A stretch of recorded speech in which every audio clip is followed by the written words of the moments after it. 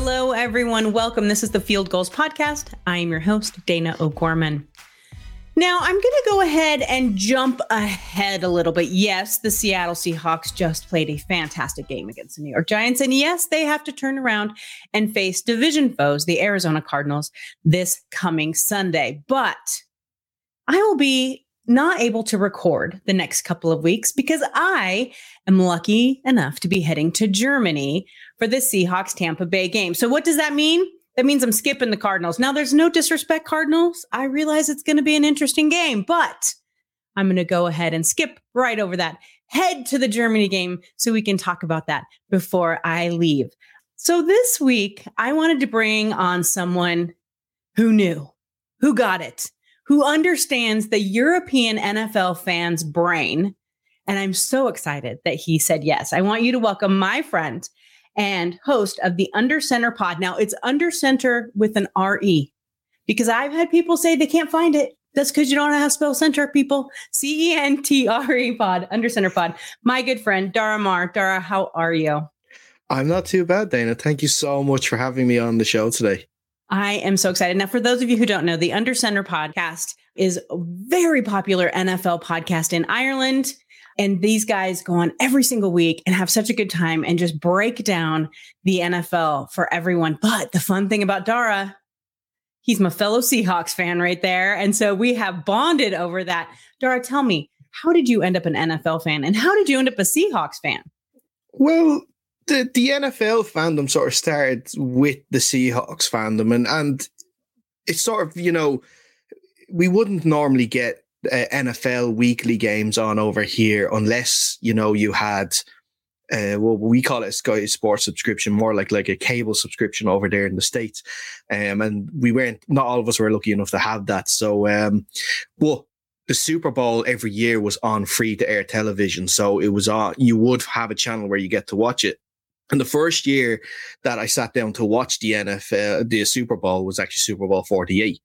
And that was, of course, that Seahawks game against the Denver Broncos in MetLife Stadium. And I looked into it, and obviously the commentary throughout the game was all about Peyton Manning and, getting there with the Broncos and everything. And, I'm a defensive guy. I love good defenses and everything. And, obviously about the Legion of Boom and everything. I was like, and Seahawks were underdogs. It was their first one since 2005 and they haven't won it before. And I was like, I like this. I like the sound of the Seahawks. And then first snap goes down for a safety. And I'm like, I'm feeling the Seahawks there on this, and watched the whole game. Loved the fact that the Seahawks blew them out.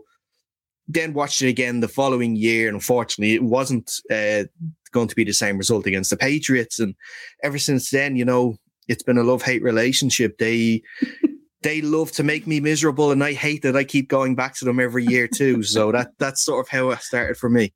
Welcome to Seahawks fandom, right? Like all of us are at that point sometime with this team or another, no matter if you've been a fan as long as I have, clear back through the 90s, or a newer fan. And I love that. Now, the fan bases in Europe are newer fan bases. They really didn't come to be until, I'm not saying that for everyone. Of course, there's going to be some who've been following American football for forever, just like in the States, we have people who followed European soccer forever.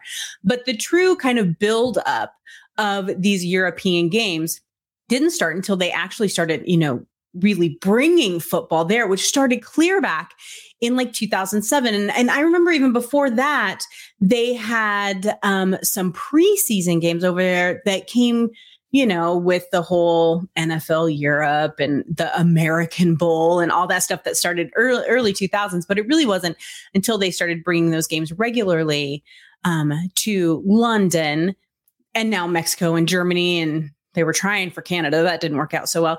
That really kind of this broader fan base started to expand, and it was very fascinating.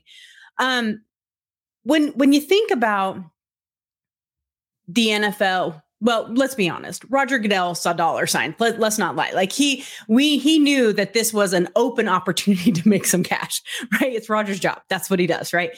So, and then blew up so quickly after that.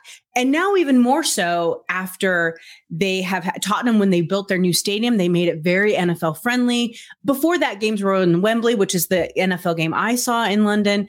And it was very fun too. But I'm going to tell you, Dara, I was overwhelmed when I was there at the sheer number of NFL fans that had grown so quickly in like a 5-year span or something. It exploded, seriously. No, it did. It did. Actually, funny enough, Ireland was one of the first places to actually have an NFL game. It was actually in 1998. Really? The Pittsburgh Steelers and the Chicago Bears had a preseason / sort of exhibition game in one of our national stadiums over here. It was more due down to the Rooney family and their ties with Ireland. They brought the team over, and the Bears agreed to come over as well. That's so cool. I had no idea. Yeah. Coincidentally enough, a current NFL coach, Ron Rivera, actually played in that game as well. So that's just some little connections there we found on that. But yeah, with the NFL and in Europe, and especially obviously in the UK with the 3 games this year, and you could feel how much it was missed the last few years, obviously with COVID and stuff, and the fact that this year that they were able to come back and have full crowds again. I think the game last Sunday was a record crowd as well for Wembley too. It's just growing each week. Or each year, I should say, sorry. And now we're going to see Munich this year, which is going to be fantastic. Unfortunately, I'm not one of the lucky few to get the tickets. I'm so sad. I know. Well, the day that they went on general sale, I think it's a 60 or 70,000 seat stadium in Munich. And I think I was like 186,000 in the line or something like that. So after about 20 minutes in line, I knew my prospects weren't great for getting a ticket on that one. But look, there's plenty of opportunities to see more Seahawks game in the future, hopefully. And you never know, they might come to Ireland, because we are lucky enough here in Ireland that we actually get a college game every year. Yes. So a very popular game too. I personally know 4 people who went over for that game this year. Yeah. The Notre Dame game. No, that's actually next year. Is that last year? Oh, next year. That's right. Well, who played this year? This year we had Northwestern and Nebraska. That's right, Nebraska. They kicked off, and Nebraska brought over a fantastic crowd for that, and Northwestern did too now as well, and a fantastic game. Actually, funnily enough, the card machine stopped working in the stadium during that day, so they had to give out free food and drink to everybody for a period. That's terrible. Don't give Irish people a load of free drink. You know what's going to happen. So, but next year, yes, we have Navy and Notre Dame coming along, so we're really looking forward to that game as well. It's going to be a fantastic game. But like that, yeah, this now with the Munich game and the Seahawks playing the Bucs, and everyone's saying that, it's the Bucs, it's Tom Brady, that's why everyone's going. It's not. Everyone's going to want to see Geno now this time. I think with the season that we've had so far, everyone's coming to see Geno and coming to see Ken Walker and DK. It is interesting. So Germany, this obviously is the first year that Germany got a game, and it is in Munich this year. I think it's in Frankfurt next year. And I don't know that everyone knows this, or I don't know. I mean, it's kind of been talked about lately because I think the game is coming closer, but I don't know that all Seahawks fans realize this is a Tampa Bay home game. They were awarded the home base. And I don't know if so the NFL awarded, this is terrible, countries to teams basically who were willing to bid for them. And they said, okay, this will be your home base. We'll sell extra merchandise of yours here. We'll do this, that, and the other. The Seattle Seahawks ended up getting Canada, which makes sense, along with the Vikings right along the border, makes total sense. But the Tampa Bay Buccaneers and the Kansas City Chiefs got Germany. I truly thought that was going to be the Germany game. I thought that would be perfect. Your 2 mega stars, 2 very good teams. Of course, now we realize in the season it would have been a blowout. But what is funny, and not all Seahawks fans realize, is the enormous size of the Seahawks fan base in Germany. If you look at a grid, the most popular teams in different countries, the Seahawks win Germany hands down, which cracks me up because this is a Tampa Bay home game. It is not going to be a Tampa Bay home game. They might have their flags on the field, but that is not going to be a home game for them.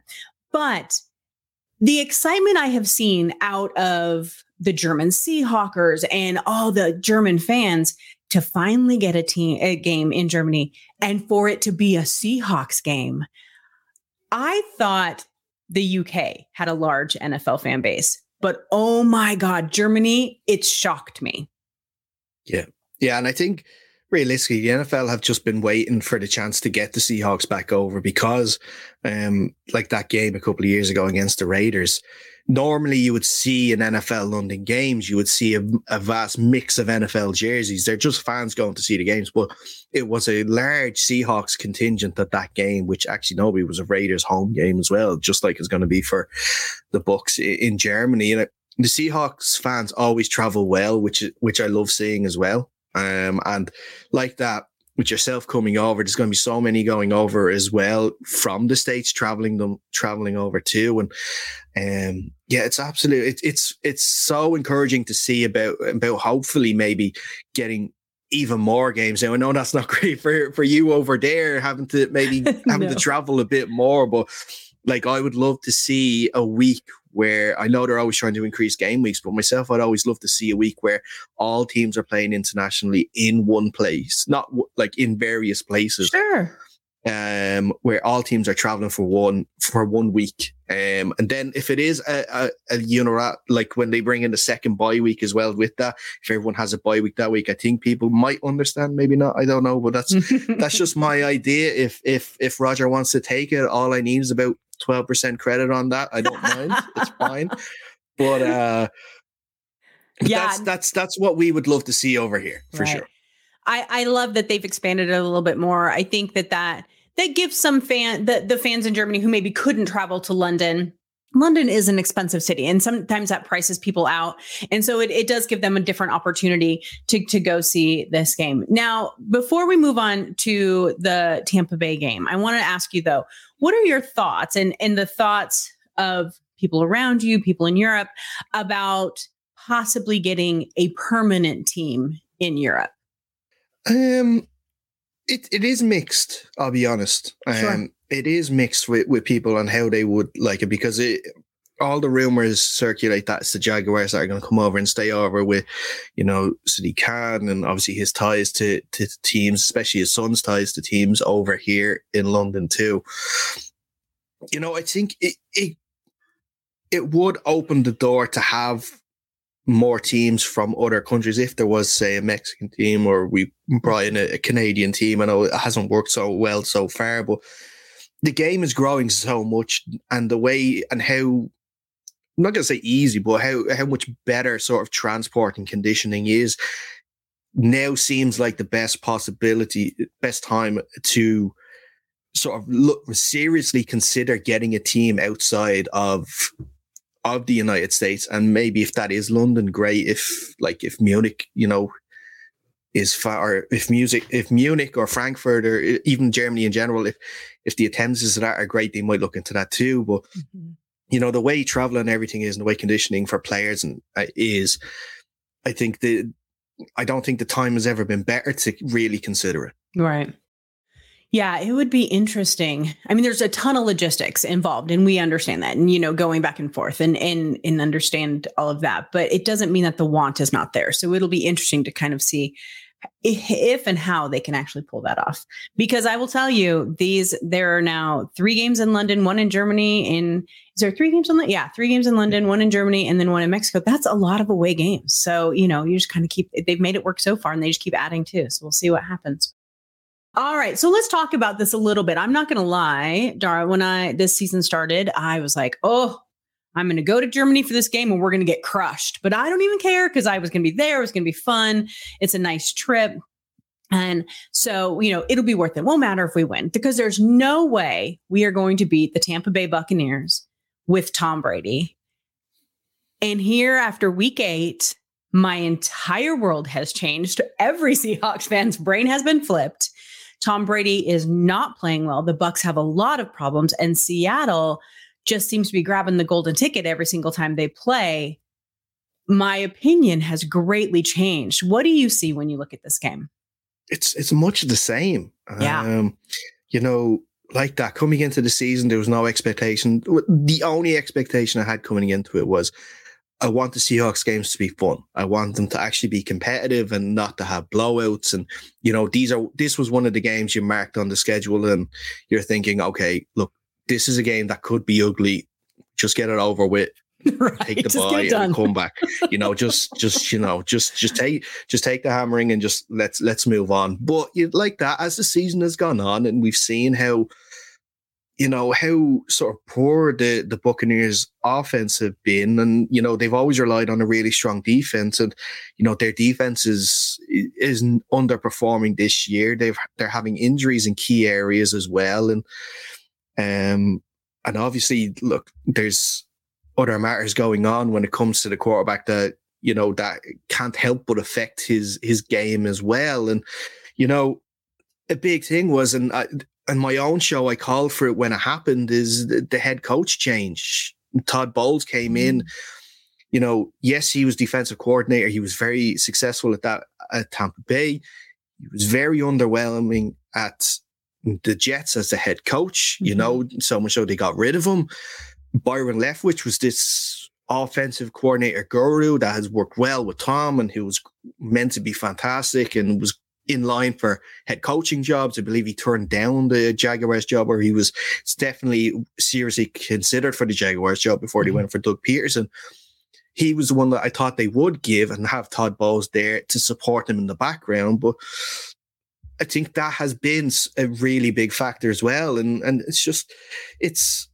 it's not going to say it's been great to see, but it hasn't exactly been upsetting either. That's fair. That's fair. I actually put a tweet out last week that I said, I hope that Todd Bowles doesn't take the blame for this, because I don't feel like this is his fault. And I feel like while Bruce Arians is a fantastic leader, this team is a team that's full of veterans that should know what they need to do every week and should know how to handle Todd. I really don't think that Todd Bowles needs to coach Tom Brady. Maybe he needs a life coach to get him through the other things that are going on in his life, and that's totally fine. But I was really hoping that he didn't take the blame for this. But at the same time, coaching does matter. You're absolutely right. And the Bucs have been so underwhelming. It is shocking to me. For the first time ever, I decided I was just going to bite the bullet, take Tom Brady as my fantasy football quarterback. It's his last year. I was sure of it. This year, I was just going to take it and just bite the bullet and say, okay, I can then say at least once in his career and my fantasy football career, I took him, dumped him 2 weeks ago. Out he goes. No one's picked him up yet. He's been a disaster. But it's not just him. This whole team is just completely underwhelming. Like you said, the defense, everything. And I think there are going to be some ways that Seattle can monopolize on that pretty quickly.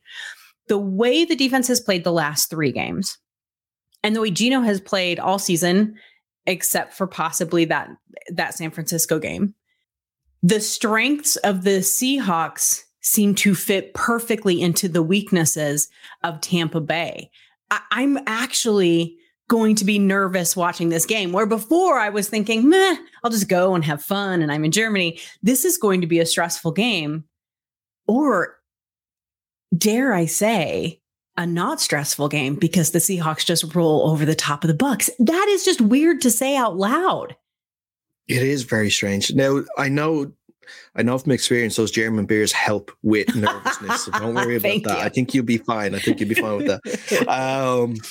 But yeah, the one thing that the Bucs, one of their staples on defense the last few years has been the running game, and the fact that no team can run on them. Teams are running all over them this year. Mm-hmm. Especially, look, we saw it on the Thursday Night Football. The Ravens just did it. Just thinking about Ken Walker, especially with the backfield as well, if the amount of runs that he could break off against that Tampa defense, and look, if fingers crossed that both Tyler and DK make it through the Cardinals game and everything is still okay, I think that they can really hurt that cornerback position too. And like you mentioned, the defense for the Seahawks has been so much better these last few weeks. Like I said, I'm a defensive guy. I that's what I wanted to see, and I spent the whole off season talking to anyone that would listen on the show, or and my co-host saying the defense is going to be the thing this year, and I was made to eat my words for the first 5 weeks. And look, it's starting to work out better now this year. And like, even with the rookies coming into it, and it's just so refreshing to see the rookies like sort of almost plug in and play straight away with the 2 tackles, and especially in like Tariq Woolen. I watched back the game on Sunday. He was only targeted twice by Daniel Jones in that game. One of them resulted in a catch. The other one was batted away. So teams know not to throw out Tariq already. That's why Michael Jackson's getting a lot of action on that side, but he still fared up very well against the Giants last week too. And, you look at like that Mike Evans and Tariq Woolen battle is going to be very tasty there in a couple of weeks too. I'm really looking forward to that. I was looking forward to seeing how the pass rush of the Bucs would go up against the rookie tackles, but their best pass rusher, unfortunately, Shaq Barrett, went down on Thursday, and he's not going to make it now for the rest of the season, but there's still other good players there. But yeah, I don't know. It's just, it's great to see that a Seahawks defense, and, getting a consistent pass rush these last few weeks has been so important as well. Like Uchenna Nwosu has been a fantastic addition to that defensive line. And Bruce Irvin actually just last week as well. The influence he had on that game was immense, and especially when Darrell Taylor went out early in that game too. Hopefully he'll be all right now, because he started to come into a good bit of form. I do have one issue with the Seahawks offense, and that's sort of how their red zone efficiency has been this year. They're 31st in the red zone with only 40% for their trips. And Gino's been great with the sort of long ball touchdowns, which has been great. But when the field is narrowed, he seems to be struggling a little bit. Now it got better. He had that touchdown to DK on Sunday, so hopefully they make it into the red zone. They're a bit more efficient against the Cardinals, but wait to see. But yeah, it's so weird to be so positive about a Seahawks team.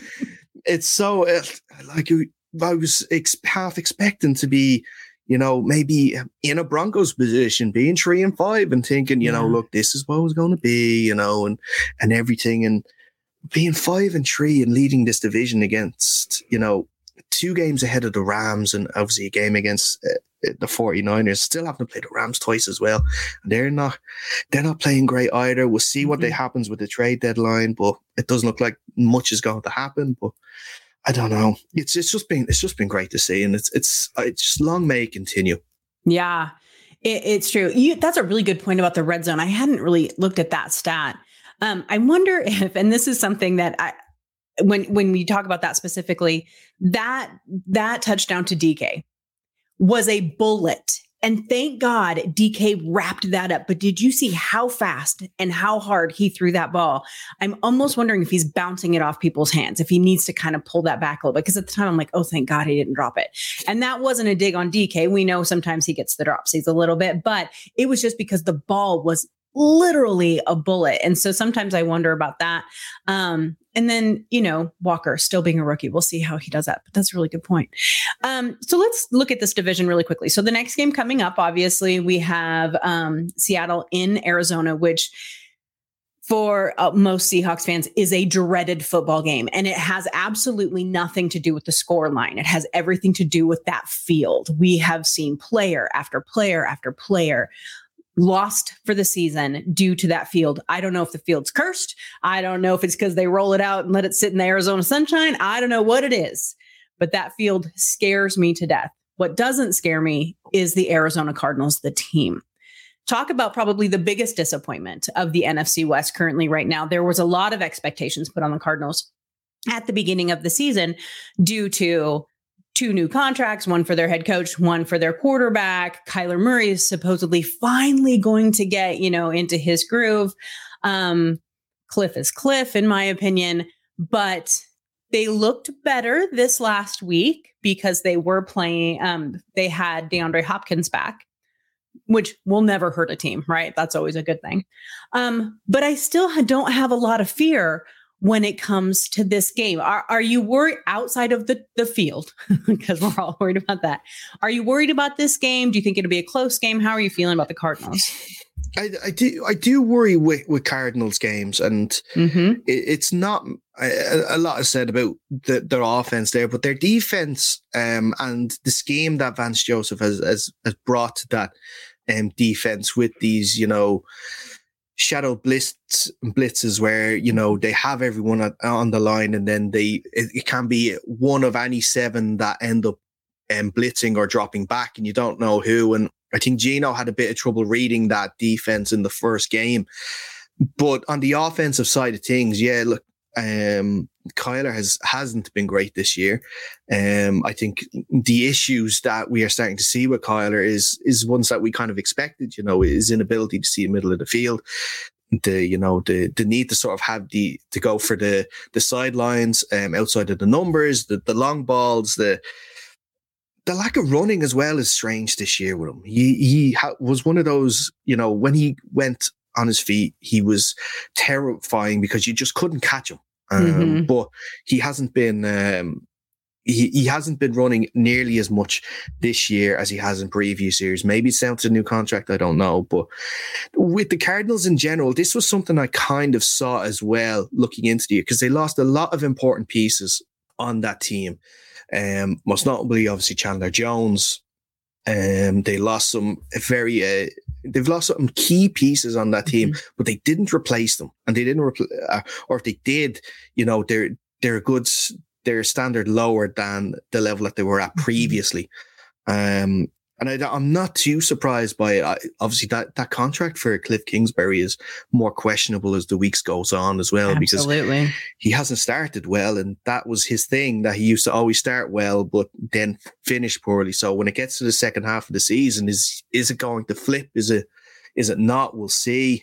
But with the Cardinals, the only thing that sort of really does, going back to your original question, sorry, I'm sort of tangent. No, you're great. That's awesome. Here.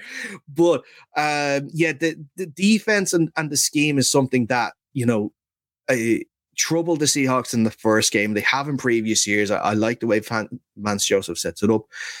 That would be the thing that would worry me most about this game.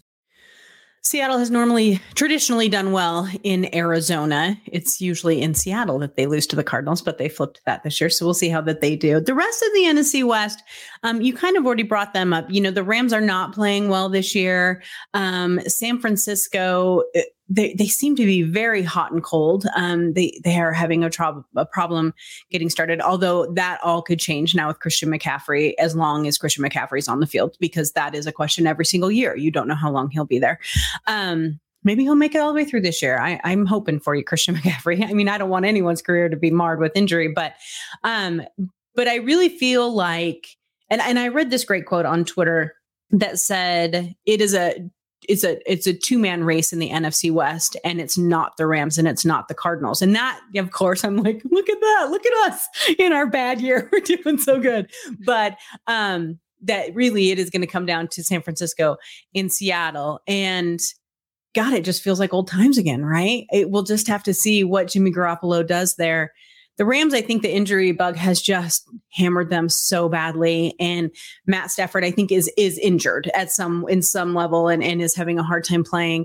But that's been a huge disappointment. To call it a Super Bowl hangover, call it whatever you want. It's just not working out for them. What if you had to guess? Do you think Seattle wins this division? Do you think that they come in second, third, fourth? Oh, definitely not fourth. They're definitely not going to finish fourth. You would think the Rams are going to get things right.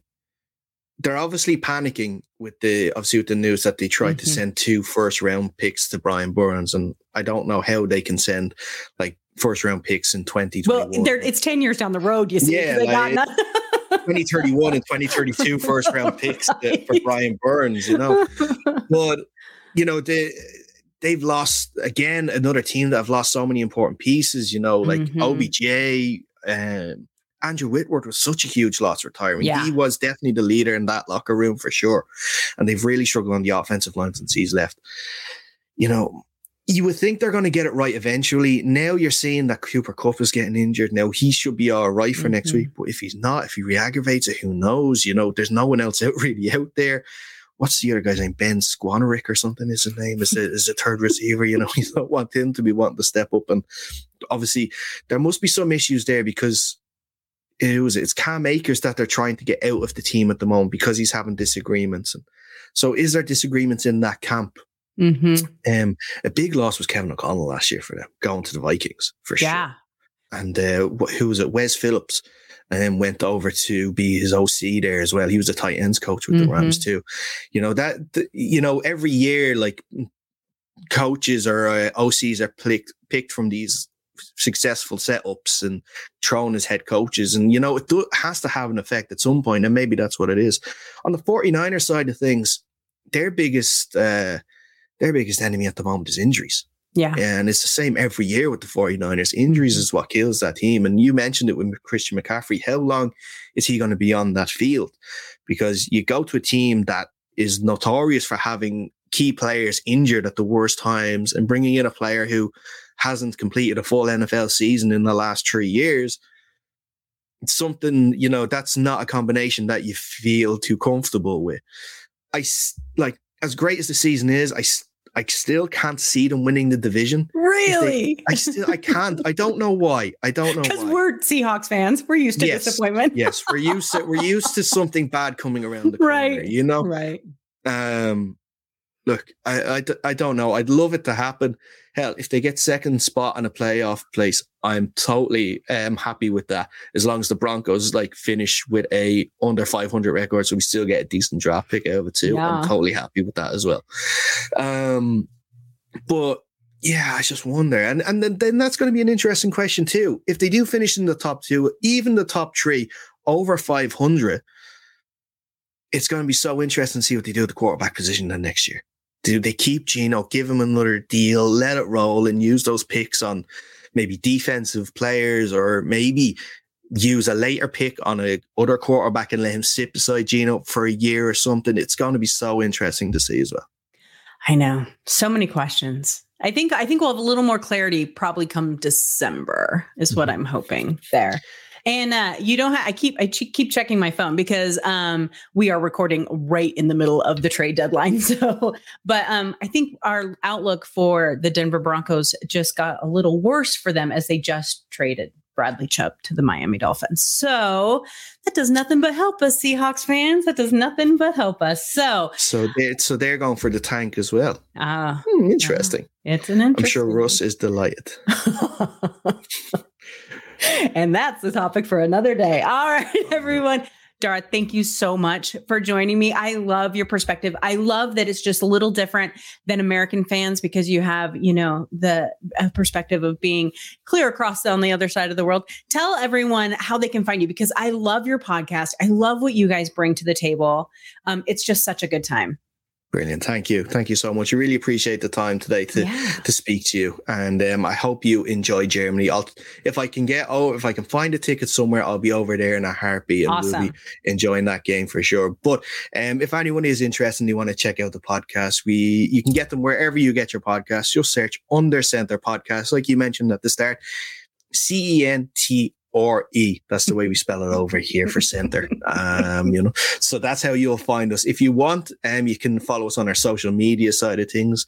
Twitter is at Under Center Pod, again, TRE at the end of center. You'll find us there.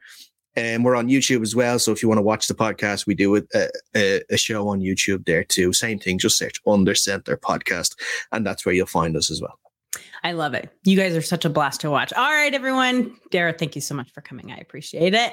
All right, everyone. Now, I'm going to be out for a couple of weeks. I got some traveling to do, but the Field Goals podcast will continue on. Of course, you can still watch Dan Veens every single week with his post-game show and his pre-game show. So make sure that you don't miss that. Thanks for tuning in, everybody. Bye-bye.